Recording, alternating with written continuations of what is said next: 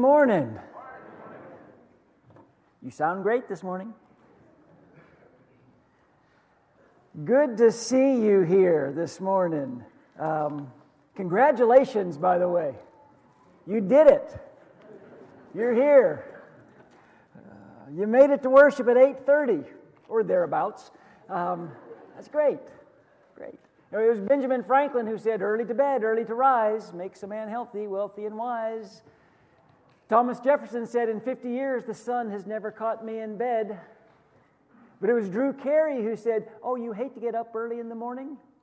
Why didn't you say so? There's a support group for that. It's called Everybody." They meet at 1 o'clock in the afternoon. Yeah. But you made it here this morning. And you picked a great morning to be here, by the way, because we are starting a brand new little sermon series that I'm calling Making It Count. And I'm really excited about this. I'm looking forward to it. In fact, I think the sermons that I'm going to preach in the next couple weeks may be some of the most encouraging and challenging sermons that I've preached in a long time. Or they could be some of the most depressing sermons I have preached in a long time. I'm not sure which, but I'm really hoping for the former, okay? But I do believe that what I want to share with you in the coming weeks is going to encourage us to be living the life that God has asked us to live and granted us to live. So I'm going to begin this series by asking you a question. What is your life? What is your life? Because the Bible has an answer for that question. The Bible says your life is vapor. It's a mist. It's dust. Shadow. James says you are a vapor that appears for a little while and then vanishes. Okay, we're leaning toward depressing already, I know. But stay with me here.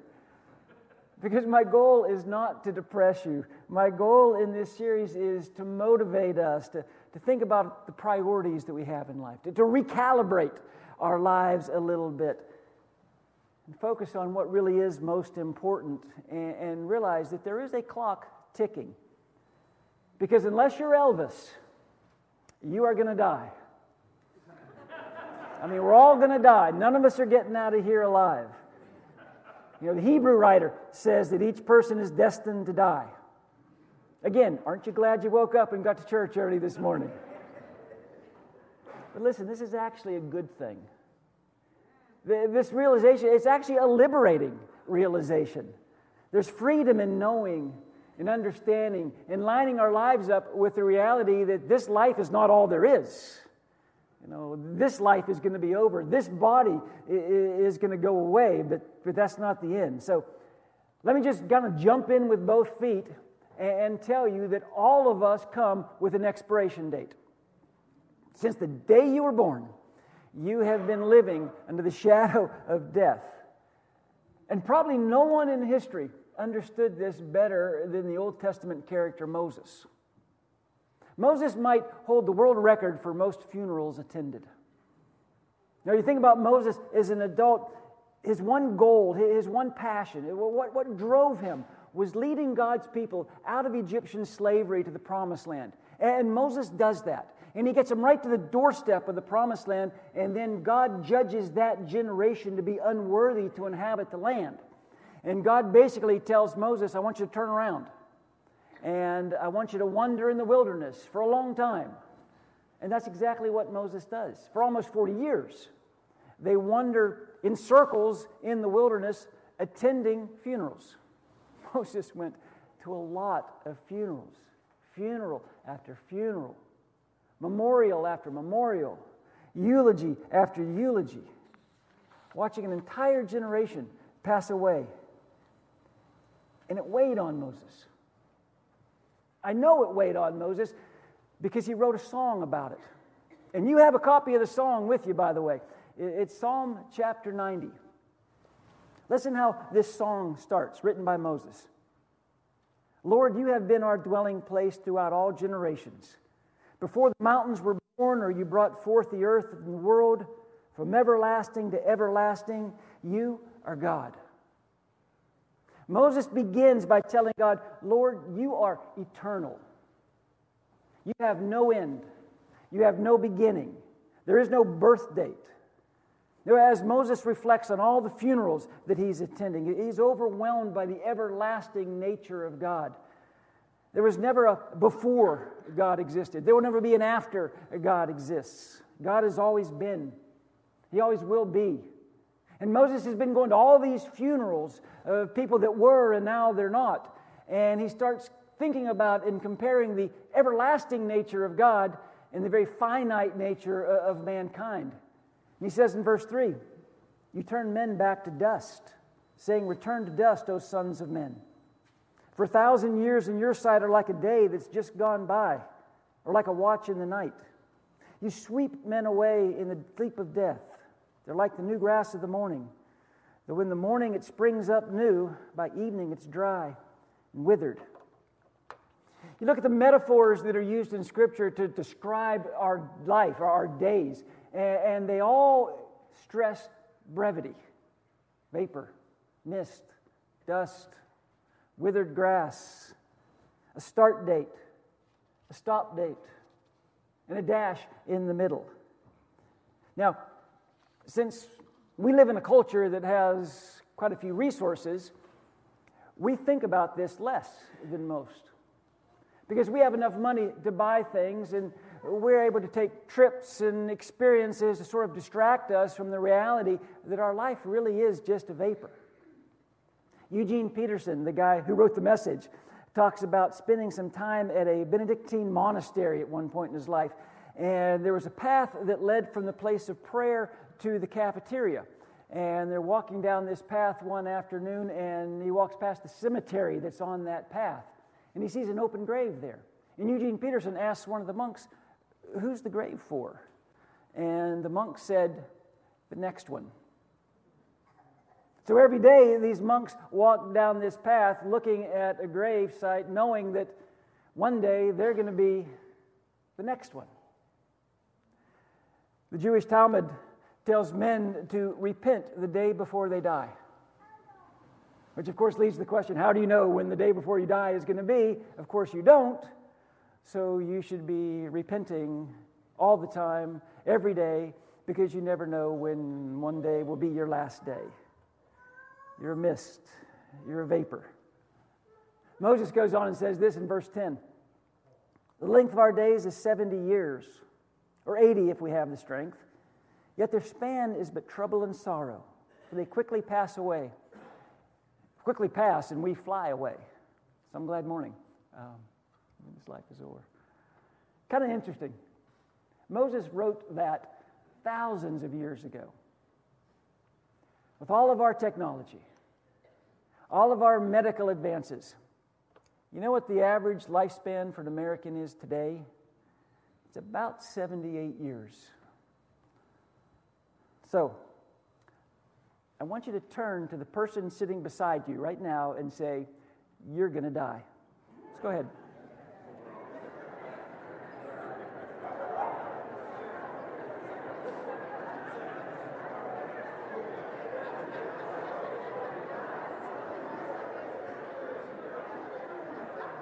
Okay, I'm going to be honest with you.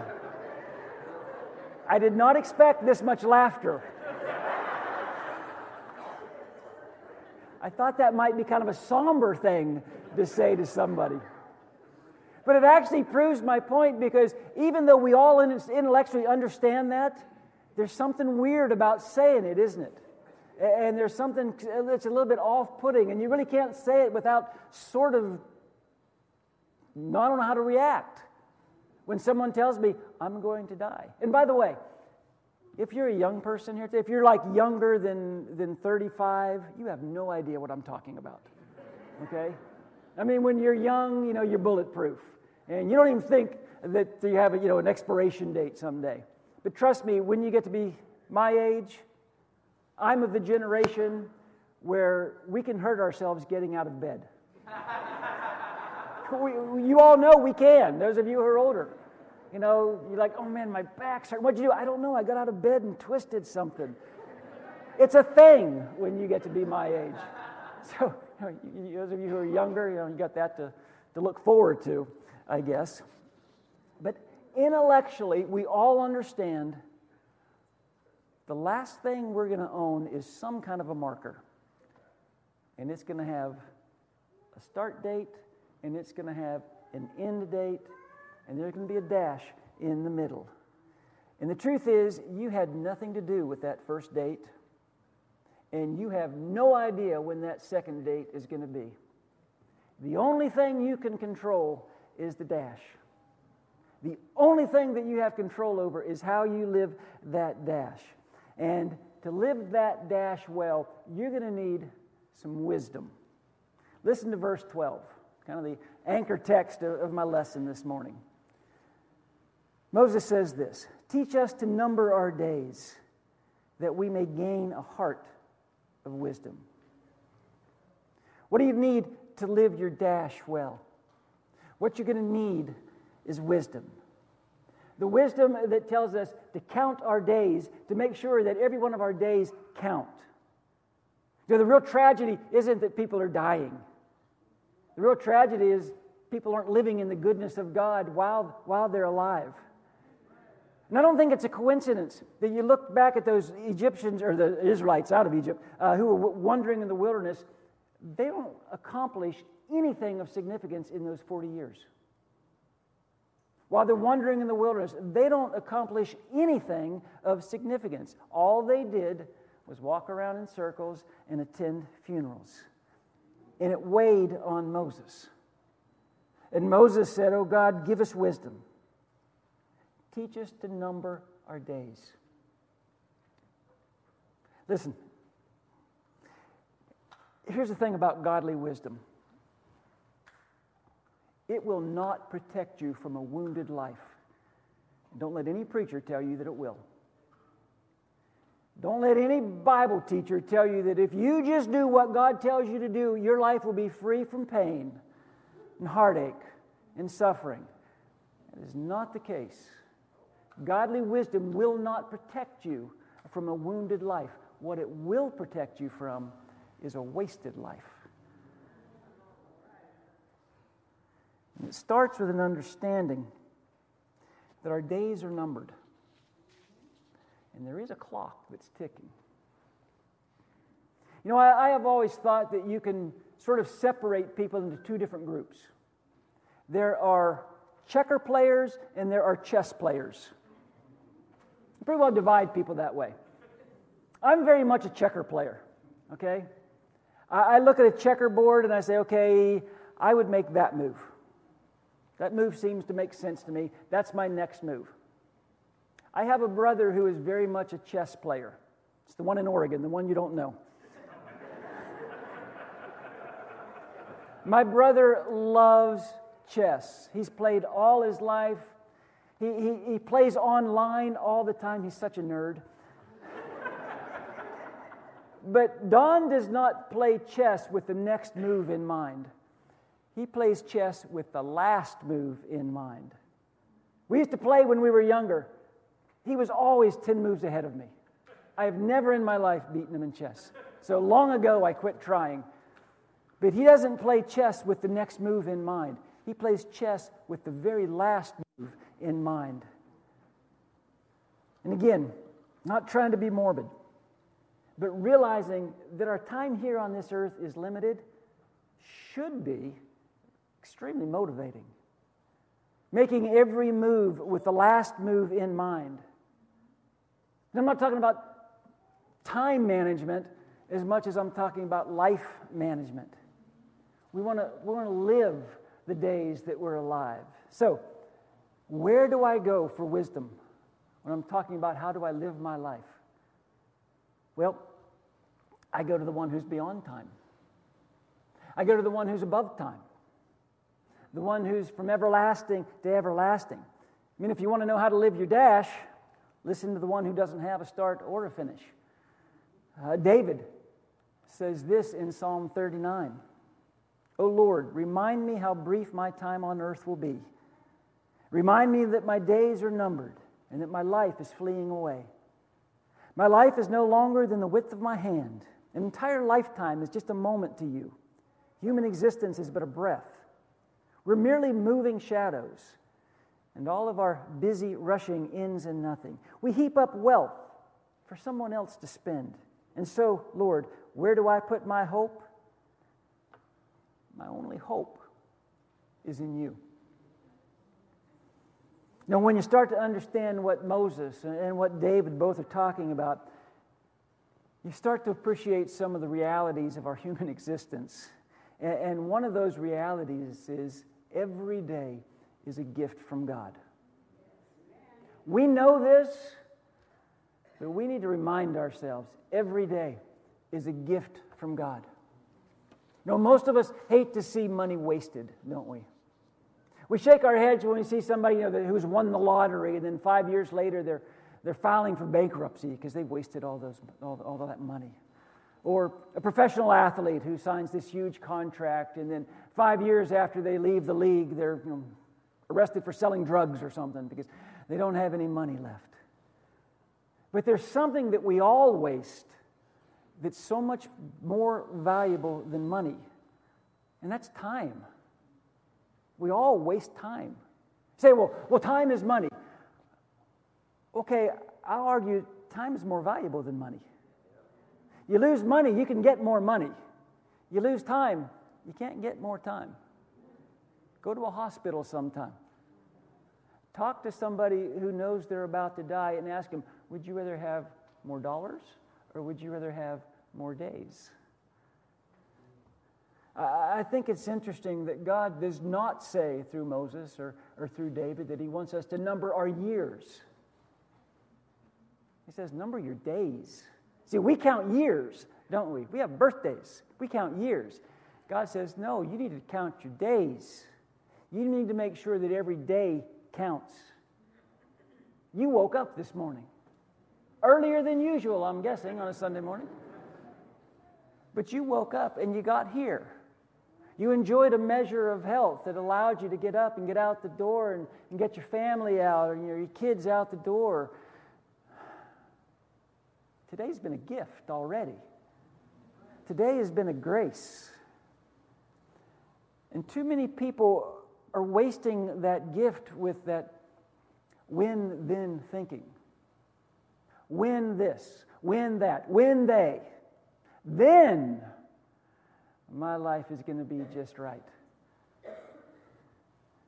For some of you, your favorite day is someday. It's your favorite day of the week, someday. You know what God's favorite day of the week is? Today. It's God's favorite day of the week. He talks about it all the time. Psalm 118. This is the day the Lord has made. Let us rejoice and be glad in it. You know what the best day to rejoice is? Today. Today is the best day you have to rejoice. If you've been keeping in some rejoicing, if you've been kind of waiting to let that out, you need to do that today. You need to let it out today. Somebody say amen. There you go. See, we're getting there already. Today is the best day to rejoice, to be happy, to be grateful. That's today. Today is also the best day to repent. 3 times in the Hebrew writer says, today if you hear his voice, do not harden your heart. When does God want you to repent? Today. He doesn't want you to repent next week, tomorrow. He wants you to repent today. You know what? Today's the best day to be saved as well. 2 Corinthians 6, God says, at just the right time I heard you. On the day of salvation I helped you. Indeed, God is ready to help you right now. Today is the day of salvation. And right now some of you are thinking, I need to be more grateful. I need to be more joyful. I need to change my attitude. I need to repent of some of the things that I've been doing. You know, I need to go ahead and give my life to the Lord. And Satan is whispering in your ear, yes, you do, someday. And the Spirit is screaming, today! Do those things today. It's the best day. Your days are numbered. We don't want to waste a single one. I'll tell you something else about numbering our days. Today, the importance has got to trump the urgent. My old friend Calvin says this: God put me on earth to accomplish a certain number of things. Right now, I'm so far behind, I will never die. Here's the reality. You are not going to get to everything you want to do in your lifetime. You are not going to be able to accomplish everything you dream of accomplishing in your lifetime. You are going to have to make some choices. And if you don't make the choices, life will make choices for you. And life will always pressure you to deal with the urgent and push the important off till someday. Life will always pressure you. I've got to deal with this that's urgent, but I'm going to put this important stuff away for another day. Now you think about Jesus. He spent really about half the number of days that most of us plan on spending here on this earth, and yet he never seemed to be in a hurry. And he always seemed to have time for everyone. You never see Jesus rushing from place to place. And yet, he was able to accomplish everything God wanted him to accomplish while he was here on earth, which leads me to my last thought. You ready for this? You have time to do everything God wants you to do. You don't have time to do everything that you might want to do. You do have time to do everything God wants you to do. Well, I know I should spend more time in the Word. I know I'm not praying enough, but man, I've just been so busy. Nope. You have time to do everything God wants you to do. I know I need to be more invested in my children's life, but their schedule, my schedule, nope. You have time to do everything God wants you to do. I know my attitude towards my spouse isn't the greatest, but her schedule, my schedule, I'm so busy and life is so hectic. Nope. You have time to do everything God wants you to do. I need to be more intentional about my service. I need to be more intentional about, my witness. But wow, if you knew how hectic, nope. You have time to do everything God wants you to do. And you know this in your heart. You know this deep in your heart. Because you know that someday you're going to stand before the Lord. And if He judges anything in your life to be inadequate, you know that you're not going to be able to say, hey, wait, God, that's not fair. Because your expectations of me and for me were way too high because I didn't have time to do all those things. You know that's not going to fly. Because you have time to do everything that God wants you to do. You don't need more time. What you need is more wisdom on how you use your time. A writer by the name of Barbara Taylor tells the story of a professor who went to speak at a military base, and he was picked up at the airport by a soldier by the name of Ralph. And as they were moving from the gate to the baggage claim, he noticed that Ralph kept disappearing. Ralph went over and he was helping an elderly woman with some luggage that had spilled open, and he was putting it back together for her. And then he ran over to a water fountain and he lifted up a little boy to help him get a drink. And then Ralph wandered off to help a couple that looked confused, and he was giving them directions around the airport. And every time Ralph came back to the professor, he had a big smile on his face. And the professor finally asked him, Ralph, where did you learn to live this way? And Ralph said, in Vietnam. He said, I was assigned to be one of the guys that were clearing landmines. And I saw a lot of my friends get blown up. And I never knew when I took a step. And I lifted my foot if it was going to be the last step I ever took. So I decided in Vietnam I was going to be very intentional about making the most of every step I take. When we begin to realize that our life is a vapor, that our life is a mist. When it's, as Kansas told us all those years ago, dust in the wind, when we realize that, you start to notice all the opportunities. You start to notice all the moments to live and to laugh and to rejoice and to serve and to love and to worship. We can't save time, but we can invest time. So this morning, I've got 2 challenges for you. 2 challenges. First challenge, you might want to write this down, it's homework. We'll go back and check the tape. First challenge, move something from your someday list to your today list. Move one thing from your someday list and put it into your today list. Now, for some of you, you might have somebody you need to apologize to, and you're going to do it someday.